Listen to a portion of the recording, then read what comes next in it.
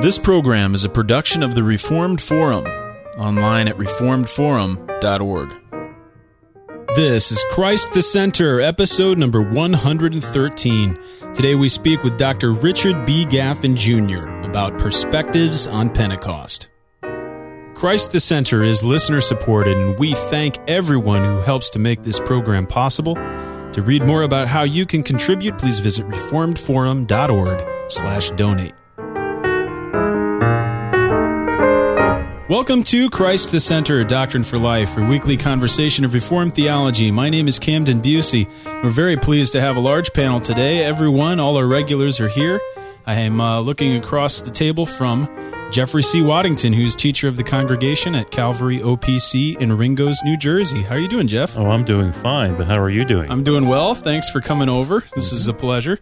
We also have online Nick Batzig, who is a church planter just outside of Savannah, Georgia, in Richmond Hill. How are you doing, Nick? Good, Camden. Thanks for having me on. Yeah, and our third panelist here is Jim Cassidy, who's the pastor of Calvary OPC in Ringgoes. He's also a PhD student at Westminster Theological Seminary, along with Jeff. Thanks for joining us, Jim. It's a pleasure to have you. It's good to be here, Camden. Thanks. And our special guest today, we're very pleased to welcome back. After about a year of a layoff from our program, we have Dr. Richard B. Gaffin, Jr., who is professor of biblical and systematic theology emeritus at Westminster Theological Seminary. Thank you so much for coming over and joining us today. My privilege. Glad to be with you all again. This is going to be a wonderful discussion. We're very excited to be speaking today about the role of the Holy Spirit, particularly looking at the great event of Pentecost, in which the Spirit was poured out and given to the church, an event that has huge significance and has had many different interpretations and understandings. So we're going to be looking at that event today, understanding it in its redemptive historical relation to the rest of all the events in the Bible, and exploring what it means. But first, before we get there, do we have any conferences or any news to mention before we get started?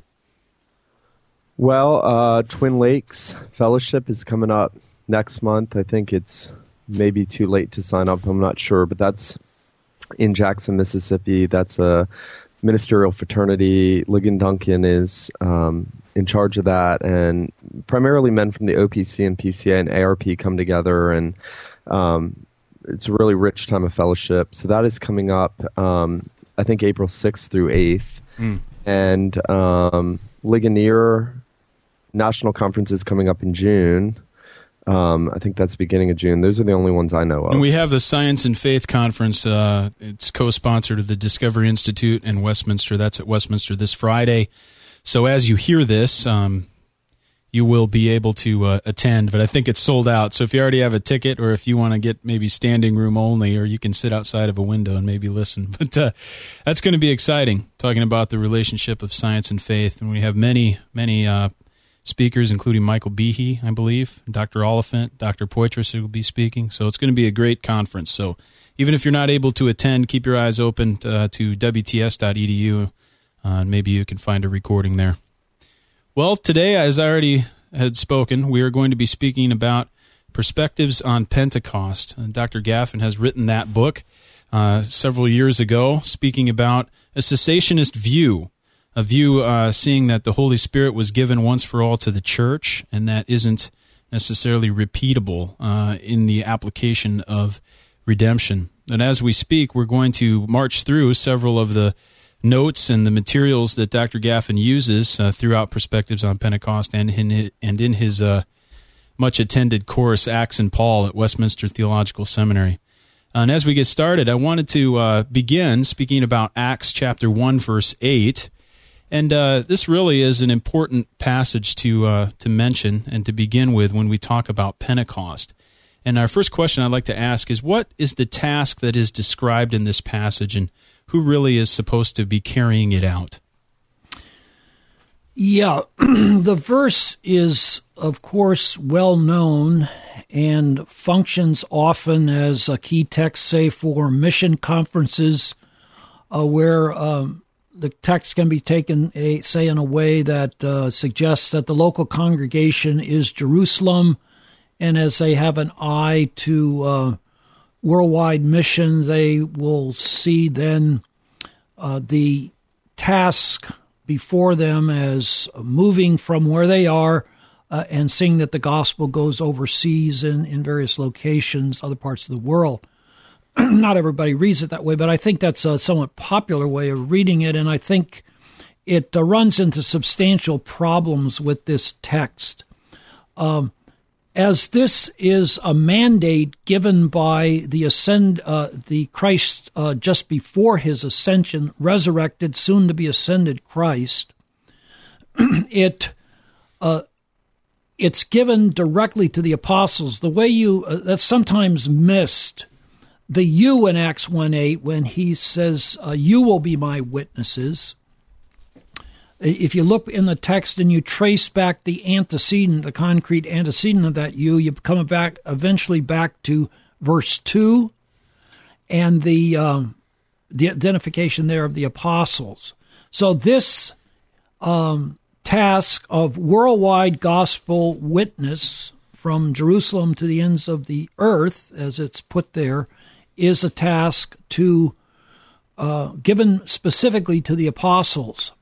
And I think it's important with that comment about the verse that it stipulates an apostolic task, that it also, as it is positioned in the document by Luke, is an indication of overall purpose of what he's concerned to document in part 2 to Theophilus as a whole.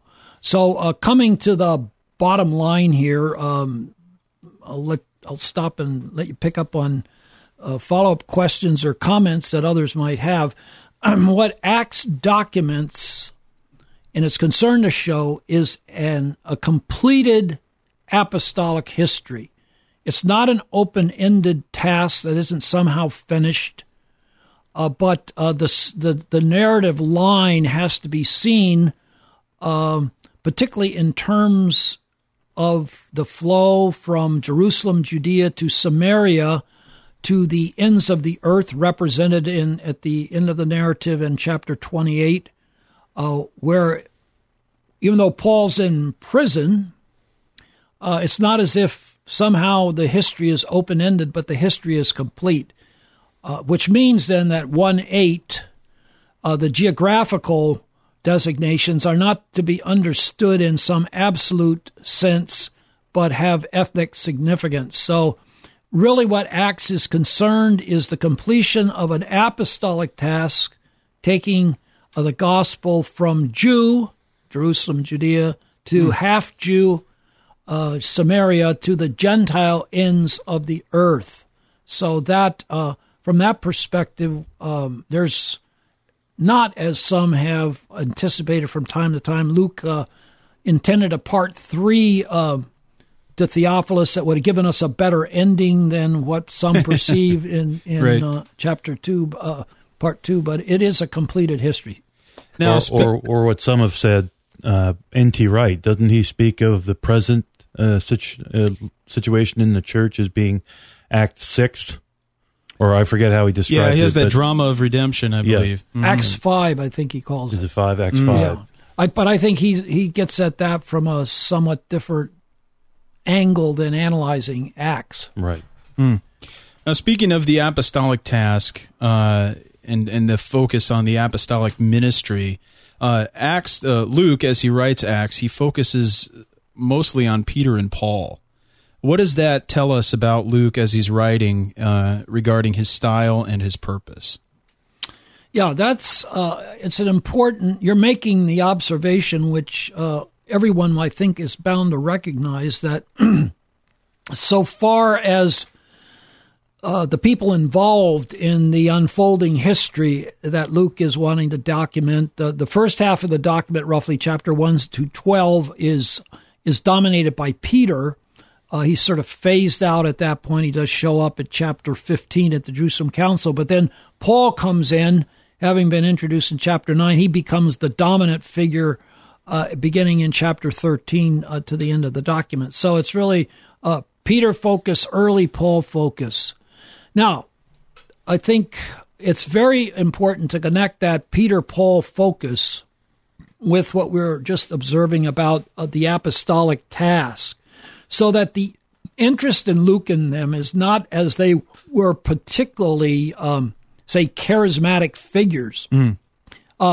No doubt they were exemplary persons as believers, and there's a great deal that's admirable about them. But that's not, we miss the point if we see that Peter's trying to give us a sketch of these early Christians, two notable early Christians that we ought to be now trying to emulate. But he is focused on them as he is focused on them as apostles, which is simply to say he's focused on their apostolic task that they serve. And as sometime been pointed out, remember how Acts opens? Chapter 1, verse 1 of Acts, the former treatise I wrote, beginning all that dealing with all that Jesus began to do and to teach. And even though it isn't explicit, I think as a number have pointed out fairly, that what Luke is concerned to do in Acts is document now preeminently what the exalted Christ, no longer in a state of humiliation, but now in a state of exaltation, is doing through the apostles who he has set apart as witnesses to the resurrection for this task. Now, how would you see that in Ephesians 2:20? And you draw this out in other courses you've taught, seeing the connection, I suppose, between what the apostles are doing and Christ's work. Yeah. Ephesians 2:20 is right there at the end of the last half of Ephesians 2, beginning at verse 11 to the end of the chapter. And what Paul largely develops his argument there in terms of the church as a building. So the church is, if you will, the great house-building project that God has going in the period between the resurrection and return of Christ. Mm-hmm. And by the way, it's worth pointing out in that context, he stresses that house building of the church involves the reconciliation that there is between Jew and non-Jew, the spread of the gospel from Israel to the nations, which is exactly what, as you're pointing out, Paul has in view as Luke has in view in Acts. But in terms of that model of the church house, what Paul is saying then is that the apostles, along with prophets, who I would understand to be New Testament prophets, we could talk further about that, they form the foundation of the one church house, so that the foundation of apostles and prophets is, by God the Master Builder, established once, and it's completed, and the apostles and prophets pass out of the life of the church, and then subsequently is the post-apostolic period of building the superstructure on that foundation, which is where we find ourselves in the church today. Dr. Gaffin, can I just ask this one question about cutting through to the whole issue of continuing prophecy? And that's a big issue in the Calvinistic churches today. And as you read the book of Acts, you see both revelatory, redemptive revelatory prophecies, and then you see the prophecy of Agabus about famines, and presumably Philip's 4 daughters prophesied perhaps about personal things and not necessarily redemptive revelation. Is there a redemptive revelation and a lesser revelation more on matters that are personal, or events like the famine that Agabus prophesies about that serve that? How do you understand those two things going on, taking this view of all prophecy being foundational from Ephesians 2:20?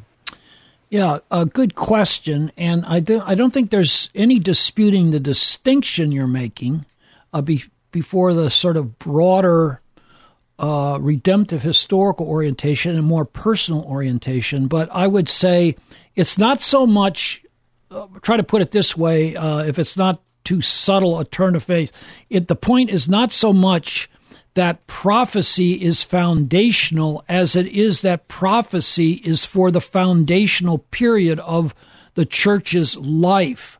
Now, as a matter of fact, the instances we have, as you said, we don't really know what Philip's daughters were prophesying. That becomes a matter of speculation.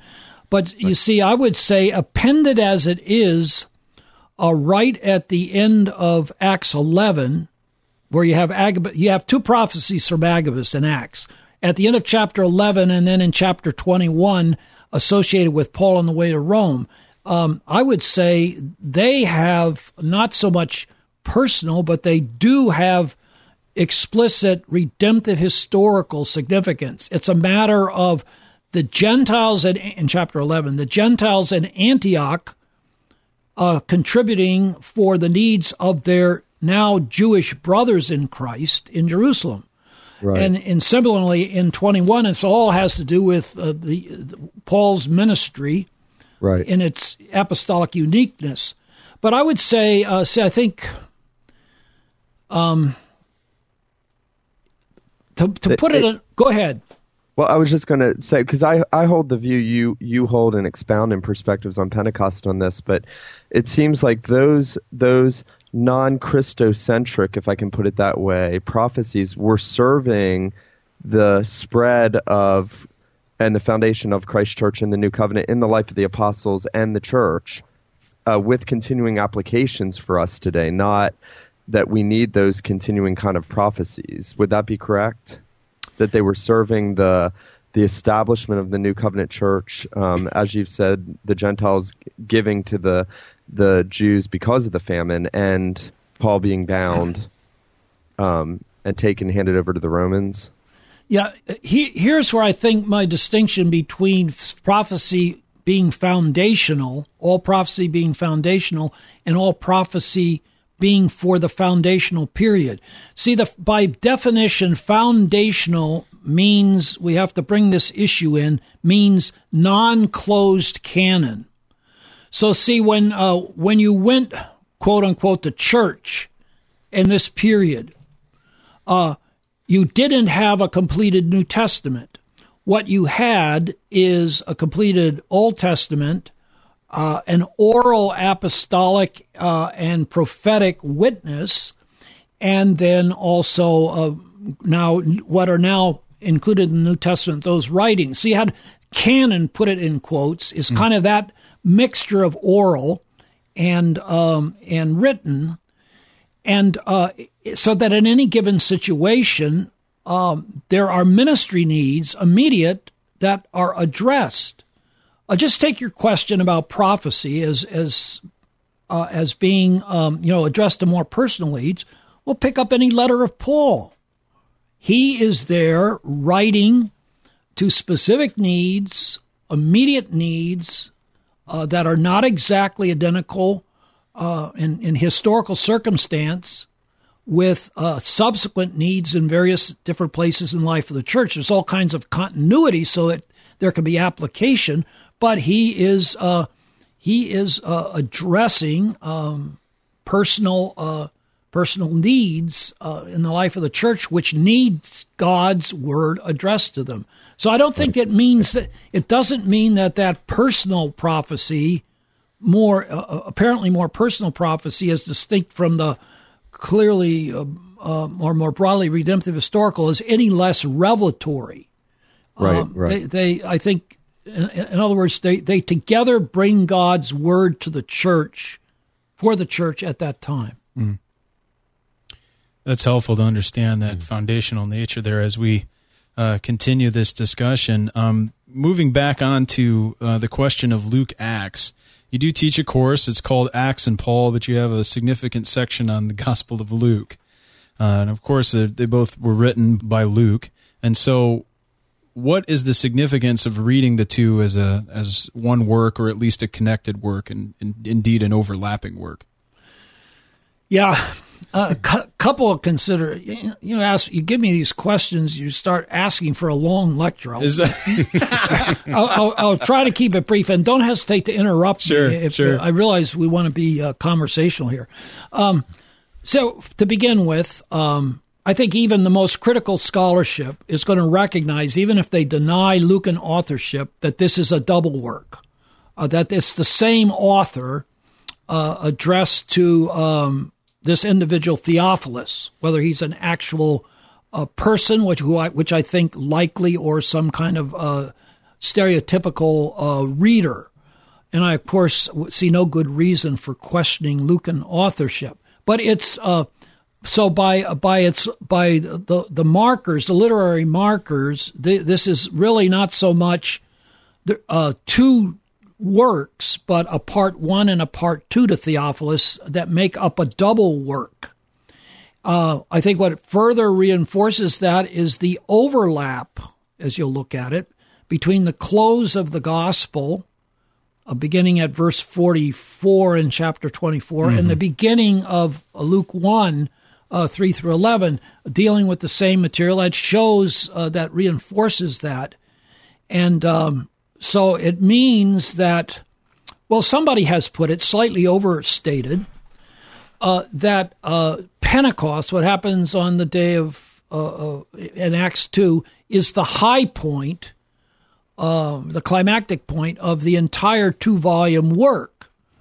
And I think that has, as I said, it's overstated, but I think it makes, it contains an important point, and that is this, and I would qualify it to make it an acceptable point, that cross, but particularly resurrection, ascension, the reception of Jesus in his ascension as a reward for his work, and the of the Spirit and the outpouring of the Spirit on the day of Pentecost, as they constitute a temporally distinct but a kind of complex of events. That is that event complex is the heart of the two documents, and that's why Luke. It's important to look back into Luke's gospel, and I don't know if you want to talk about that further. Well, I do want to make the point for those who might have missed that, for some of our younger or those who haven't studied under Dr. Gaffin or read his books.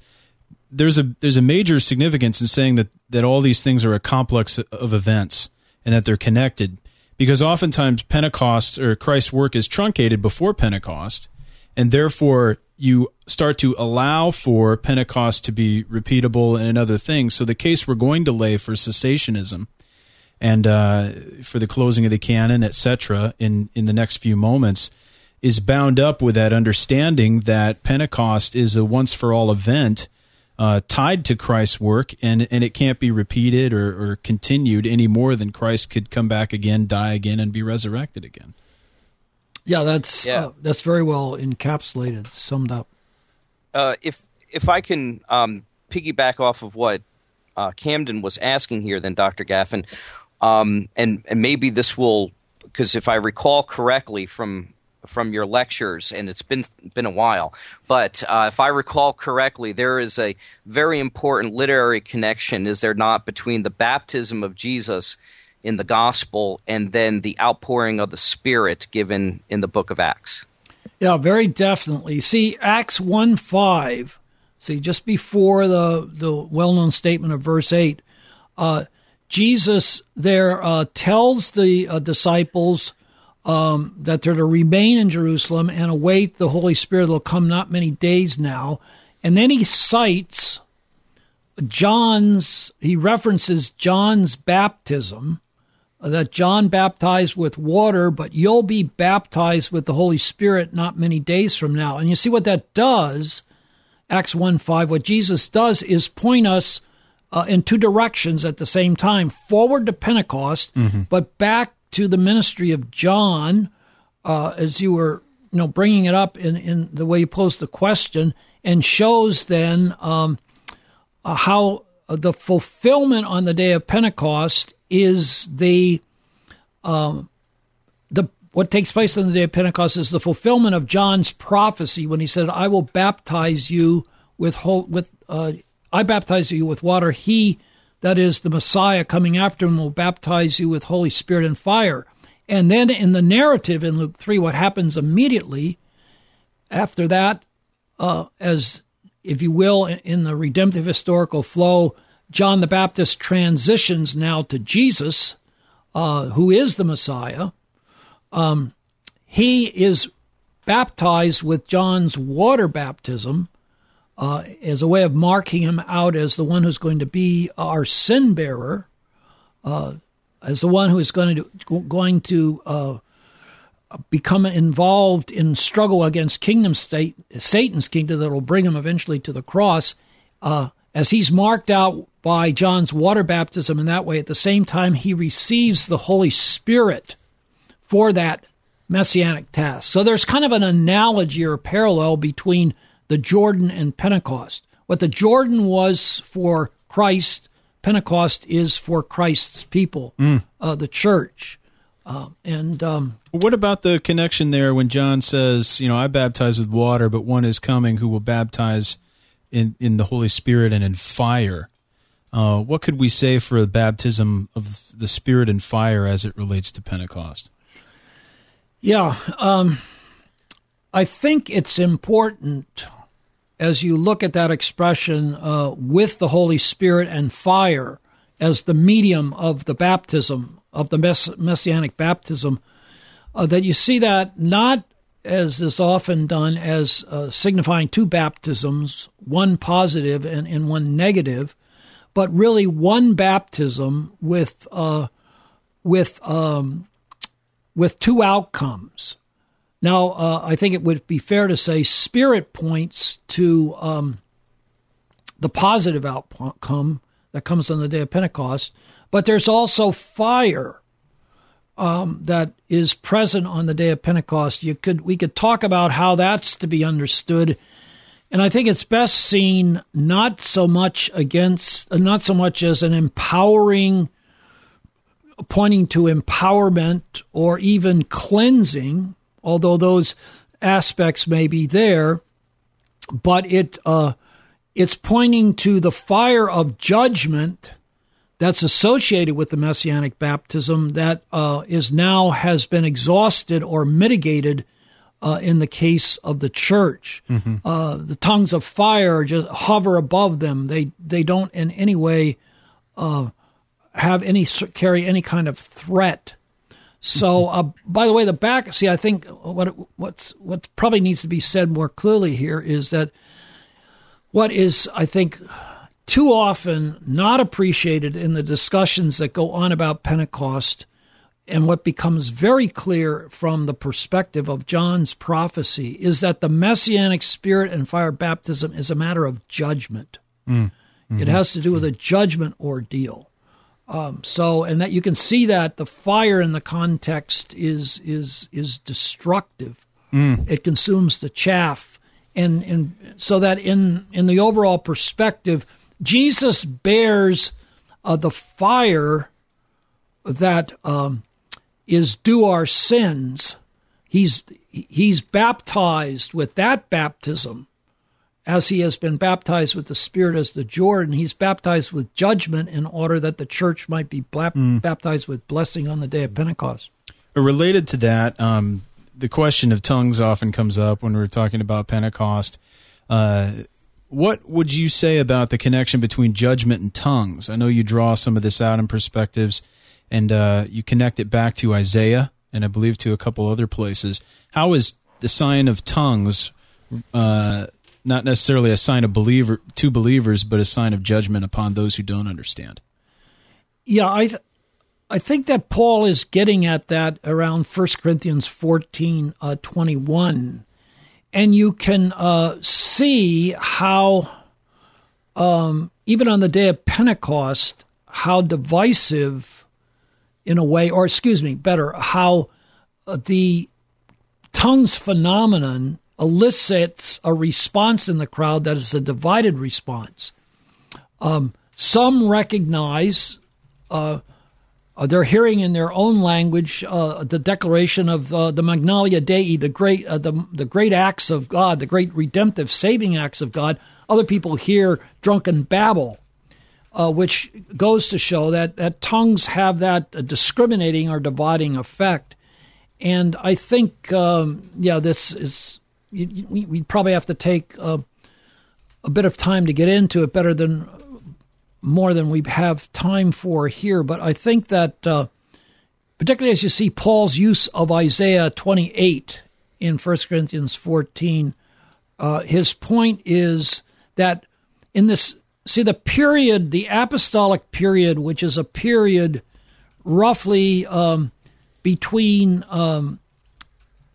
the earthly ministry of Christ, the death and resurrection of Christ, that's when the apostles are appointed around that time, or given their, carry their mission into effect, and the fall of Jerusalem. That basically, that one generation is one in which the old order is being phased out and the new is being phased in, particularly as the kingdom is being taken to Israel, as taken away from Israel as a geopolitical entity, and given to a new nation, as Jesus says, that will manifest the fruits of repentance, so that in this period, tongues have the temporary function. In the temporary function that they have, are a matter of judgment against, particularly a judgment against Jewish unbelief, as well as serving other functions, being equivalent to prophecy for edifying the church when they are interpreted. That's helpful. That's helpful to understand. Know that Jesus himself has commented on many of these issues here. Going back, just as we progress, I want to revisit the question of the connection between Jesus' work and the work of the Spirit. And I'm particularly thinking about 1 Corinthians 15, I think it's 44 or 45 thereabouts, when Christ is called life-giving Spirit. The first man, Adam, became a living soul, soma sukikon, as we're taught in Salvation 1. And the last man, Adam, became life-giving spirit. He had a natural or a spiritual body, a soma pneumaticon. So, what does it mean for Christ to become life-giving spirit, and how is that related to the complex of events that culminates there at Pentecost? Yeah, particularly as you're raising that question, Camden, in the context of the discussion we've been having about Acts.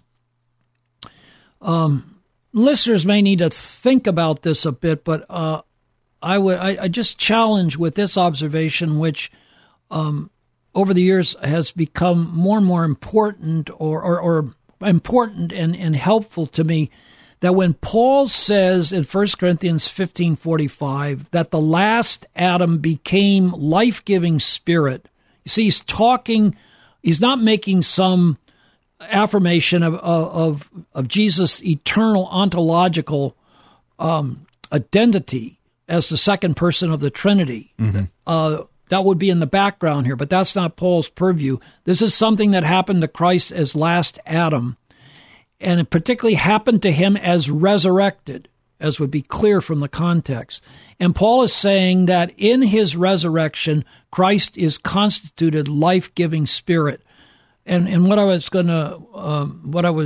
coming to the point I wanted to come to is that this, I think, is helpfully seen as a one-sentence commentary on Pentecost. See, Acts 2:32 and 33, Peter sort of summing up the threads of his argument there, his proclamation. He says, God raised him from the dead, therefore being exalted to the right hand of God, and having received in that exaltation from the Father the promise of the Holy Spirit, he has poured out what you both see and hear. So that, see the way in which resurrection, ascension, reception by the exalted Christ of the Spirit in his ascension and its outpouring on the church, all that is, as it were, telescoped and captured in the identification of the resurrected Christ as life-giving Spirit. I should just, having said all that, let me just add this. It's very important then, I think, to see. I think there's little question about this, even though, unfortunately, it's not clear very often in English translation. The reference there is to the person of the Holy Spirit, and that Spirit in 1 Corinthians 15:45 ought to be capitalized. Mm-hmm. This is not to break down the personal distinction between Christ and Spirit, but that there is this functional oneness between the two of them in their life-giving work, dating from the finished work of Christ, his resurrection. Yeah. Indeed, we need to do that. I mean, whenever God, the Godhead, works for his people, all three persons are involved in there. It would not be correct to say that the Spirit works, is on his own entirely without the involvement of the other members of the Trinity. Indeed, it's interesting. We'll get to that. It's important that this kind of thing be stressed because there is an element within the broader evangelical community that wants to decouple the person and work of Christ from the person and work of the Holy Spirit. Right. And you, Camden, might be sensitive to this in your reading of Karl Rahner.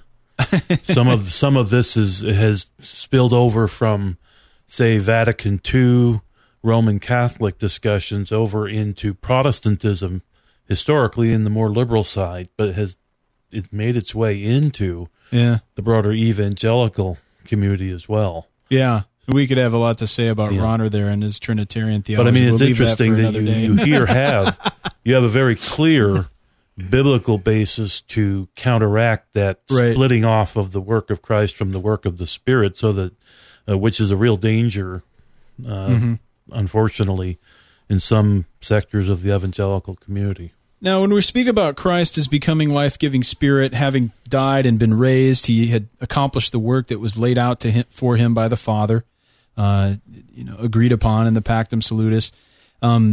So, how does that set the stage for Pentecost? Is it best now to understand it as Christ having earned and received the Spirit and then bestowing it upon his people, or how ought we to talk about that? Yeah, could I? Addressing that, could I just back up and Please. make a comment on the previous interchange about not decoupling the Christ and the Spirit, which is a tendency that can happen in different ways in positions that are quite, in other respects, really antagonistic to each other theologically. But I think as it could be put, Pentecost is as much a Christological event as it is a pneumatological event. Or a patrological. Right. To use jargon. It's as much about the Spirit. It's as much about Christ as the Spirit. And in fact, if you look at it in terms of John's prophecy, he, the Messiah, will baptize with the Holy Spirit and fire. So the active subject on the day of Pentecost really is not the Spirit, but Christ. Now, you don't want to you don't want to short a circuit or short shrift the importance of the Spirit, but we never get away from the centrality of Christ is what it amounts to, even as we consider the Spirit. Then how do we understand that being the case? How do we understand Christ receiving the Spirit and then pouring it out to his people, to his church, his bride? Here, after all the talk, I'll give you at least for me, a relatively brief answer. We're distilling about 20 hours worth of lectures into an hour, so please understand that, listener. I think I maybe even commented a little bit earlier. We got to see the link between what happened at the Jordan and what happens at Pentecost. There's a certain analogy. But the question could be raised, particularly if we stress, as Acts 2:33 does, that in his ascension, Jesus received the Spirit and then pours out the Spirit as gift on the church. The question, I think, might easily come to man. Well, what happened? Didn't he receive the Spirit at the Jordan? Yeah. Right. And so what's going on here? How were we to relate those? That's the question I think you're raising. And I guess I would, as I said, I was going to give a brief, simple answer. Now I'll come to it. At the Jordan, Jesus receives the Spirit for the messianic task in front of him as the equipment that is necessary. And I would stress that necessity because of his genuine humanity. He needed the Holy Spirit in order to make it successfully in fidelity to his messianic calling to the cross and laying down his life there. So he receives the Spirit at the Jordan for the messianic task in front of him to be done. He receives the Spirit in his exaltation for the messianic task as reward for the messianic task now done, a reward then that he doesn't keep to himself, but shares with the church, which is what Pentecost is all about. Dr. Gaffin, following up on that, I want to ask you two related questions, and I'll try not to confuse you in asking them. If you need me to repeat them, I will. First, is it right to see the apostolic ministry as an extension of the incarnation in the Historia Salutis, not in the Roman Catholic sense of extension of the incarnation, but are the apostles, because it's the acts of Christ in them by the Spirit post-Pentecost, is it right for us to see that as an extension of the incarnation? And then secondly, are there miracles, beginning in Acts 3 with the healing of the lame man at the temple, are there miracles in some way correlated to the miracles of Christ? Now, I've not read anything on that. I was just wondering, because Jesus heals the lame man, lame his whole life in John 5, outside the temple. The apostles' first miracle, they're healing this lame man outside the temple, and I'm just wondering if there's any kind of correlation that you've discovered in your study of Acts. Yeah, very interesting question. I would say, just the way you phrased the question, which I won't repeat, I think you were guarding against misconceptions of, say, a Roman Catholic understanding of the continuation of the apostolate.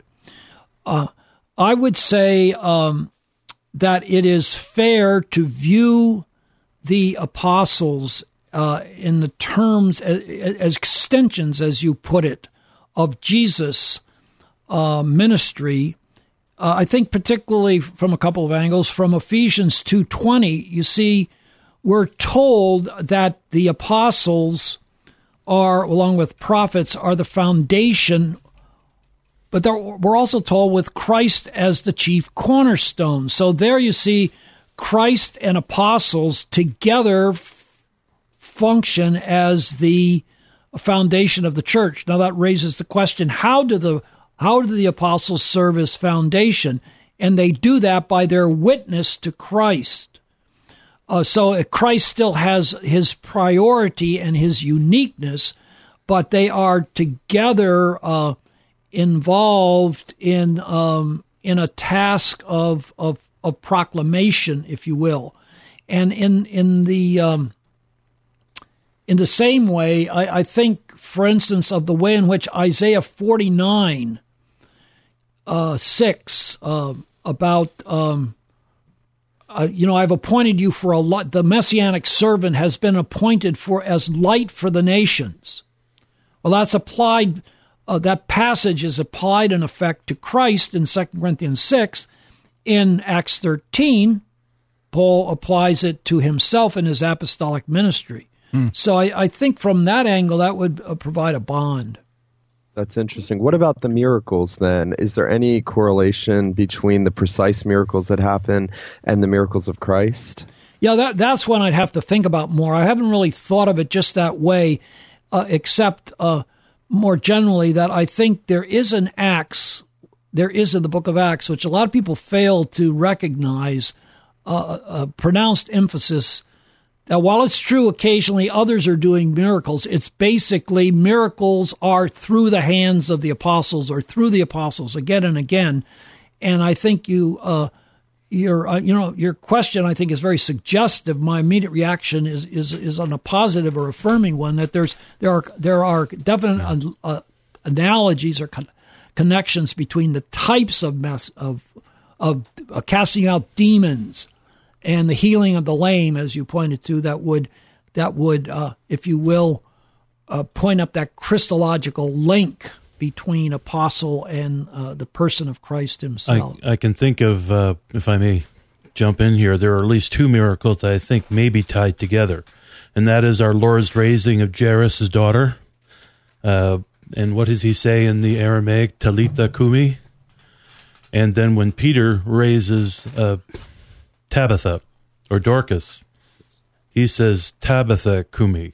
So there may be a literary connection there between those two miracles. It's interesting. Yeah, we needed. It would be worthwhile to do some intratextual or intertextual analysis there of the two. Now, in the course, you bring out several characteristics about Pentecost, and I'd like to go through those because I think they're helpful for getting a good, solid understanding of the event of the pouring out of the Spirit. And the first is that Pentecost is redemptive historical. Those of us who've come to Westminster and those of us who've read our favorite authors know that word is just loaded with meaning, especially from you. But what do you mean when you say Pentecost is redemptive historical? Yeah, I think perhaps maybe the most helpful way to put it, I mean to stress the once-for-all significance of Pentecost. That along, this has already come out somewhat in the discussion we've been having, right. Along with the cross and resurrection and ascension, Pentecost has an epochal, E-P-O-C-H-A-L, significance, a one-time significance. It's no more capable of being repeated in the sense of becoming some kind of paradigm event than is the death, resurrection, and ascension of Christ. So it's basically to highlight, if you make a distinction between redemption and its once-for-all accomplishment and in its ongoing application. A lot of people will know Professor John Murray's book, Redemption Accomplished and Applied. In terms of that distinction, or Ritterboss, the Historia Salutis, yes. Ordo Salutis, that's just a Latinizing and trying to sound more fancification. I like that, a fancification of that accomplishment application. I'm wanting to stress that Pentecost belongs to accomplishment, yes, rather than application. And in fact, I think you run the risk of being misunderstanding making a statement. It was absolutely sufficient. It was absolutely necessary for Jesus to die on the cross for the sins of his people. There's no salvation without it. And the "it is finished" of the cross is a glorious, wonderful gospel declaration that marks the end of all sacrifice. A sin has been propitiated. As the writer of Hebrews says, it doesn't have to be repeated. But I would suggest that we need to think more often than we do is that it is finished, as glorious as it is only relatively the case. That in fact, the once-for-all work of Christ is not complete until he receives and gives to the church the gift of the Holy Spirit. That is, the Holy Spirit at work among God's people on the basis of his finished work. Yes, if the Spirit had not been given, Christ's death and resurrection would remain apart from us or outside of us, because we need the Spirit to bring it to us and to apply it. Yeah, and there's no new life apart from the cross. Anybody that wants to argue it, and I don't want to come across in any way here as somehow diminishing or trying to make an end run around the cross. That is the heart of our gospel. But there is the cross of itself does not bring new life. The cross of itself does not bring resurrection life, and that's exactly what Paul says in 1 Corinthians 15:17. If Christ is not raised from the dead, then your faith is vain, and you're still in your sins, and of all people we're most miserable. So basically, to see if you keep the connection between resurrection and Pentecost, that resurrection life is Pentecostal spirit life, then you can see that a cross without a resurrection is no salvation. A cross without Pentecost is no salvation. Now, that being said, and we agree with you to that point, but the first comment we will receive is, what about the seeming repetitions of Pentecost even within the book of Acts? Because there are several other events in which the Spirit is poured out in separate occasions. So what can we say for those events, and how does that comport or comply with what you said about Pentecost being once for all? Okay, you're pressing me again to reach for a relatively quick answer to a question that could be, to be addressed adequately. Does take a lot of time addressing a number of passages. In the light of what we've been saying here, I'd stress this. First of all, remember that Acts documents a complete history. It documents a complete apostolic history, and in the discussions, particularly as they have been focused on in the last, say, half century with the emergence in a more large scale, the revival of older Pentecostalism and the emergence of non-Pentecostal charismatic developments. The passages focused on are, in addition to Acts 2, 8, Samaria, the Gospel at Samaria, 10 and 11, the household of Cornelius, and the incident with the disciples of John the Baptist in chapter 19. There'll be other materials that could come into the picture as well, but those, I think, are the prominent ones, the most important ones. And I think that as you read those passages and see the parallel that is, the language that's picked up on, they received the Spirit just as we.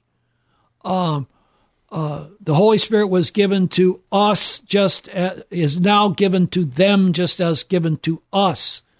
And the point that you can't miss, it seems to me, that it's not just any they or them, regardless of time and place in church history, any Christian they and them. But as you read these passages, the markers are there. It's a matter of what's taking place in the context of the apostles, and it's a matter particularly of Jewish we, Jewish us, and half Jewish, that is Samaritan them or they, and non-Jewish Gentile them and they. So that what you have is not so much repeats of Pentecost. You can use that language, but it's important how you conceptualize it. Right. That's the issue. It's better to think in terms of extensions of the scope of the dominion of the Spirit, which is another way of saying the kingdom of God, to move from Jerusalem, Samaria, Jews from Judea, Samaria, to the ends of the earth.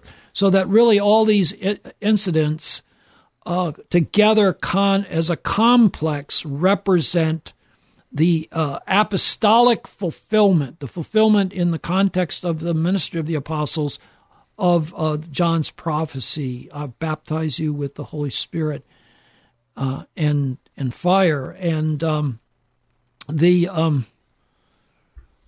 going to say something else there, but trying to say too many things at one time, I guess.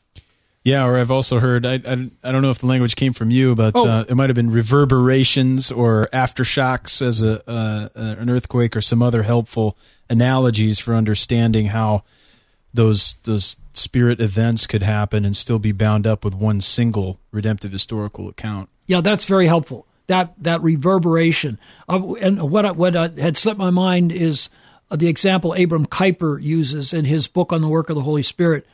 He pictures it as at Pentecost, a pebble, or let's better say a giant rock, is dropped into the lake, and then what happens is a ripple effect that goes out, and that's what you're seeing in 8, 10, 11, 19. Right. And so therefore, since Pentecost is redemptive historical, it's tied up with Historia Salutis, not to be a paradigm, something that is repeated. Now, of course, the Spirit comes and regenerates and unites individuals to Christ in history, but we don't look to a repeat of Pentecost and the return of tongues and all these other type of events that happened in Acts. We don't look for those today. But secondly, you mentioned that Pentecost is also ecclesiological. And you speak about the imperative and indicative of the church. And what do you mean when you use those two there in this case? And what is the imperative and what is the indicative of the church related to Pentecost? Yeah. Jesus says, for instance, the Spirit in John 7:39 about the Spirit that he will later speak more about promise in chapters 14 through 16 that will come as he ascends to the Father. He will not leave the church alone. As orphans, he'll send the Spirit. And as he puts it in 739, the Spirit was not yet, because Jesus was not yet glorified. So there is the principle that the church, with the glorification of Christ, the Spirit comes to the church. Cluny, how did you put your question again? Well, I'm asking what the imperative is and what the indicative is, and what does that mean? Yeah. So what Pentecost, you see, is not an imperative, or along the lines that we have been considering. It doesn't set up a model that Christians are to seek after.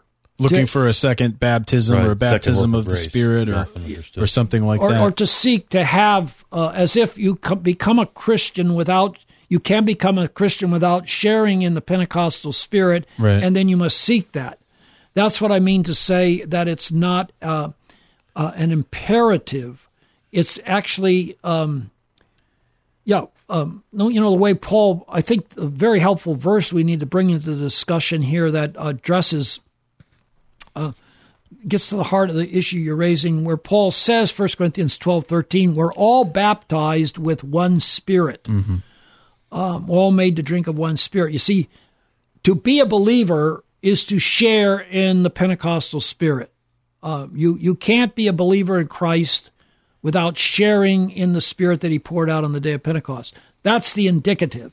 The imperative, then, is living in the Spirit, particularly the mission of the church in extending and building up the people of God. That's the imperative that rests on the Pentecostal indicative. You can see that in the Great Commission. Mm-hmm. If you understand that when Jesus gives the worldwide gospel mandate to the church, he sanctions that.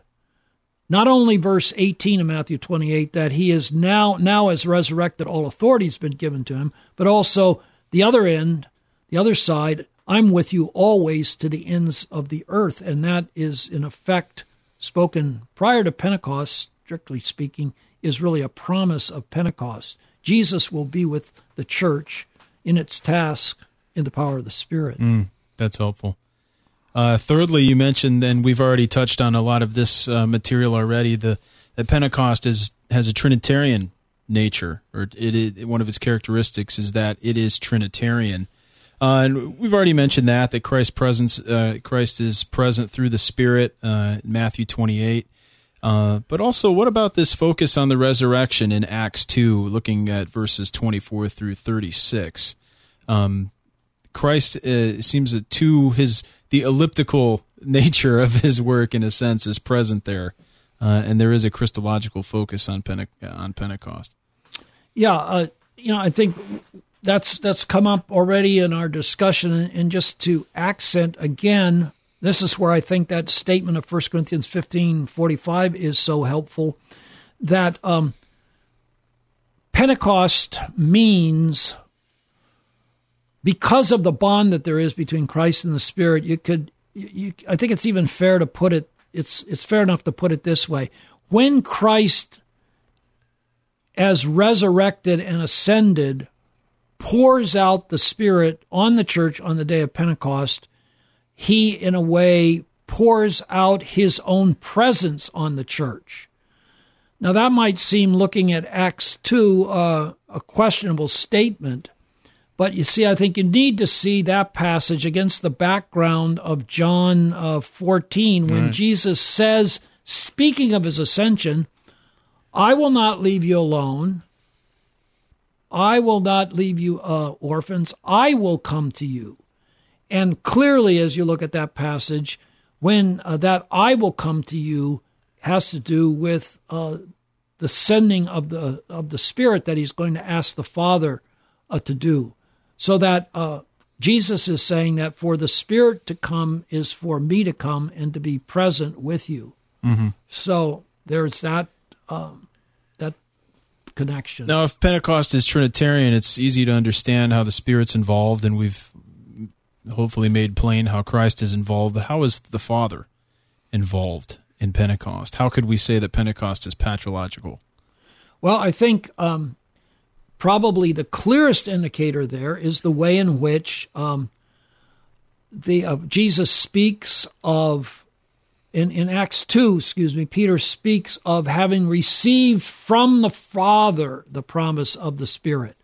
So that the Spirit, Christ has, of course, secured, and we can even say earned as his reward, the Spirit in his ascension, but at the same time it is given to him by the Father. So the Father is seen, if you will, to be in back of everything that takes place in the deepest way, and that correlatively in Luke 24, right toward the end, clearly referring to the Spirit come at Pentecost, it's described there as the promise of the Father. So that the Father, even though the Father can appear to recede in terms of the focus on Christ and the obvious focus on the Spirit, it's really, if you will, by his design that this is all unfolding, so that the Spirit is properly seen as the Father's, and as we would have time to work at it, it's really the whole of covenant history comes to its culmination in the Spirit going from one nation to all nations. That would seem to hinge on certain understanding of the Old Testament. So at that point, would you be reading Elohim or Yahweh in a patrological sense in some of those passages? Or are you seeing a full Trinitarian Godhead when we're speaking about the Old Covenant promises being given? Yeah, I think that the I guess the way I would address that is along the lines of I found always very helpful the way in which Warfield discusses the Spirit in the Old Testament. There is there's no question that the Trinity is there, but it's less clearly delineated, so that God is in view in his unity. Right. So I would say it involves Father, Son, and Spirit, but you can in passages like Isaiah, you begin to see where the servant of the Lord, who is distinguished then from the Father. Also the Malach Adonai you find oftentimes, Malachi 3 and Judges 2 elsewhere. I guess my question was, if we were going to say that Pentecost is patrological because in a sense it's a fulfillment of Old Covenant promises given by the Father, I would ask, well, where do those promises come from? In the Old Testament, obviously Jesus says these things that were promised to me from the Father, but that's where that question came up.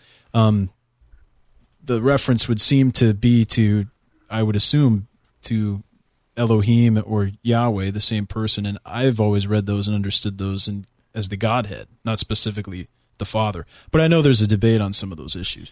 Yeah, well, I think you can have it both ways. Sure. Well, we've got a perichoretic relation between the two, so that's a little beside the point. I don't mean to derail our discussion, but our final one here I want to touch on is that Pentecost is forensic. Could you just describe or define forensic for us in this context? It might be a word not many people are familiar with, or at least as it relates to Pentecost. And then what does that mean to say that Pentecost itself is forensic? Yeah, I'm using the word forensic in the way in which it is it's applied in discussion about the blessings of the application of redemption, so that the central... See, all of the blessings that we have in the application of redemption can be distinguished as either declarative and forensic, or renovative and having to do with renewal. So that when I would speak of, when I would use the word forensic, I would have in view primarily justification, our justification, and as well a basic dimension of our adoption. Mm-hmm. So when I speak of Pentecost as forensic, I have in mind that what Pentecost documents, if you will, in the giving of the Spirit, is that the church is now no longer under condemnation, that the church and those who belong to the church through faith are the church is made up of those who have been declared righteous. Mm-hmm. And to support that, I would draw attention to a passage like Romans 4:25, where Paul says that Christ was raised for our justification. Well, see, that brings the whole resurrection, Christ being constituted as the life-giving Spirit into the picture. So that Paul can also say, 1 Timothy 3:16, that Christ in his ascension or his exaltation was justified in the Spirit. Now that verse particularly, I think, connects justification and the Holy Spirit. And it's that link then that is in the background in what takes place, or is integral to what takes place on the day of Pentecost, that these are, in the language of Malachi, Pentecost reveals that these are the purified sons of Levi, of the new covenant. These are those who have had their sins forgiven, and that's why the fire, then, we talked about this earlier, at Pentecost, is there, if you will, domesticated. It's not destructive, because its destructive aspect, that is just condemnation and destruction for our sins, has been exhausted for us by Christ. Mm-hmm. And similarly, in our adoption, Paul says the Spirit is the Spirit of adoption. And to the extent that adoption is a declarative category, we're not God's sons by nature or our effort, but because God declares us to be so for the sake of Christ, and the Spirit attests that. Yes.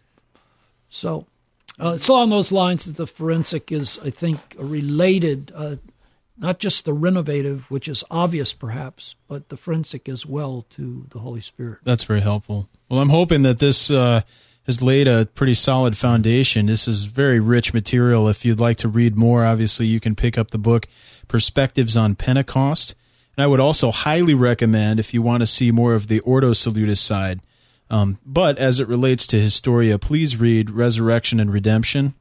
And then I'd like to get the little story on this. What is your favorite writing or shorter writing from Voss that has really impacted your thought and perhaps provided the foundation for Resurrection and Redemption? In a way, I mean, you don't... How can you not pick up Voss and benefit? But I would say, probably has to do a lot with where I was at a particular point, but it would be, in a way, easy to answer that. It's his essay that originally appeared in the 1912 centennial volume of Princeton Seminary, short title, The Eschatological Aspect of the Spirit in Paul. And that's in the Selected Shorter Writings volume that you've edited. Yeah, that's just, everybody ought to study that, and if they do, it will only be to their very great profit on all these issues. And I've heard your comments on that essay before, which is why I asked, but I'd love to share that with you, and it means more for you to hear it from Dr. Gaffin than from me, but because of his work and his other books that he's written. But that essay is phenomenal, and it really will help shape your thinking on the role of the Spirit and how he relates Christ's person and work to us in redemption. And of course, you can read those things in Resurrection and Redemption as well. Highly recommended from all of us. Is there anything else we'd like to mention, or any other books or essays we'd like to recommend before we sign off here? Could I get something? Yeah, please. Particularly since we've been focused on charismatic issues, the volume edited by Wayne Grudem, Our Miraculous Gifts for Today, that's written, I'm a contributor to that on behalf of the so-called cessationist position. In that I've had an opportunity to update somewhat the discussion that treatment I had in Perspectives, and also would be an interesting, I think might be interesting read to many, because there are various, it's a kind of an agnostic position, a non-Pentecostal charismatic position, and then a Pentecostal position. Those four positions are presented, and we interact with each other, and I think it makes an instructive read. Sure. Nick, did you have any suggestions? I wanted to ask Dr. Gaffin, I'm preaching through the book of Acts and have found some helpful commentaries and books. Do you have any recommendations that you recommend your students read, not just specifically about Pentecost, but on the book of Acts that you found to be really beneficial? Yeah, I wouldn't hesitate to mention, first of all, Dennis Johnson. His message of the book of Acts, that's very helpful, and I think on very sound biblical theological lines. That would, I don't know that I would have anything else that I would single out. F.F. Bruce's commentary is often very helpful. Particularly interesting, his commentary on the English text is, I think, better than his commentary on the Greek text, because, face it, with F.F. Bruce, even though he's writing on the English text, it's basically a commentary on the Greek text. But it's a somewhat fuller treatment. But, I would say, there's probably a need for studies such as you're asking after. But that book of Dennis Johnson, I think, is very helpful. Oh. Yeah, thank you very much. I found him to be very biblical theological in his approach, and it is helpful. Yeah, theological commentary might be an interesting thing, such as Ritterboss's on John. One on Acts would be quite fascinating, I think. There is Darrell Bach. Although Darrell Bach is a progressive dispensationalist, he has published a commentary on Acts, connected also with his 2-volume Luke commentary. And I'm trying to remember who's doing the Acts commentary. Oh, for the Reformed Expositor set? Well, that one, but also the New International Greek Testament commentary. Yeah. That has not been done. I know the Pillars one by Peterson came out recently. Yeah. That's right. That's a fine commentary. Huh. Well, there's several out there, so, hopefully with the list we've provided, somebody who needs to preach through it or just wants to study it can certainly be able to get enough material there. Well, I'd like to thank everybody for listening. You can visit Nick online at feedingonchrist.com, and you can visit everything else that we're doing at reformedforum.org. There you can find information about our other programs, as well as how to subscribe to them and get them downloaded to your computer or listen to them online. And, of course, visit WTSbooks.com, and there you can pick up all the books that we've mentioned at a great price. And I believe they're doing $1 shipping now. If you order $35 worth of books, you can get them shipped to your house in just a few days for $1. So you can't really beat that. We want to thank everybody for listening, and we look forward to having you back next time on Christ the Center.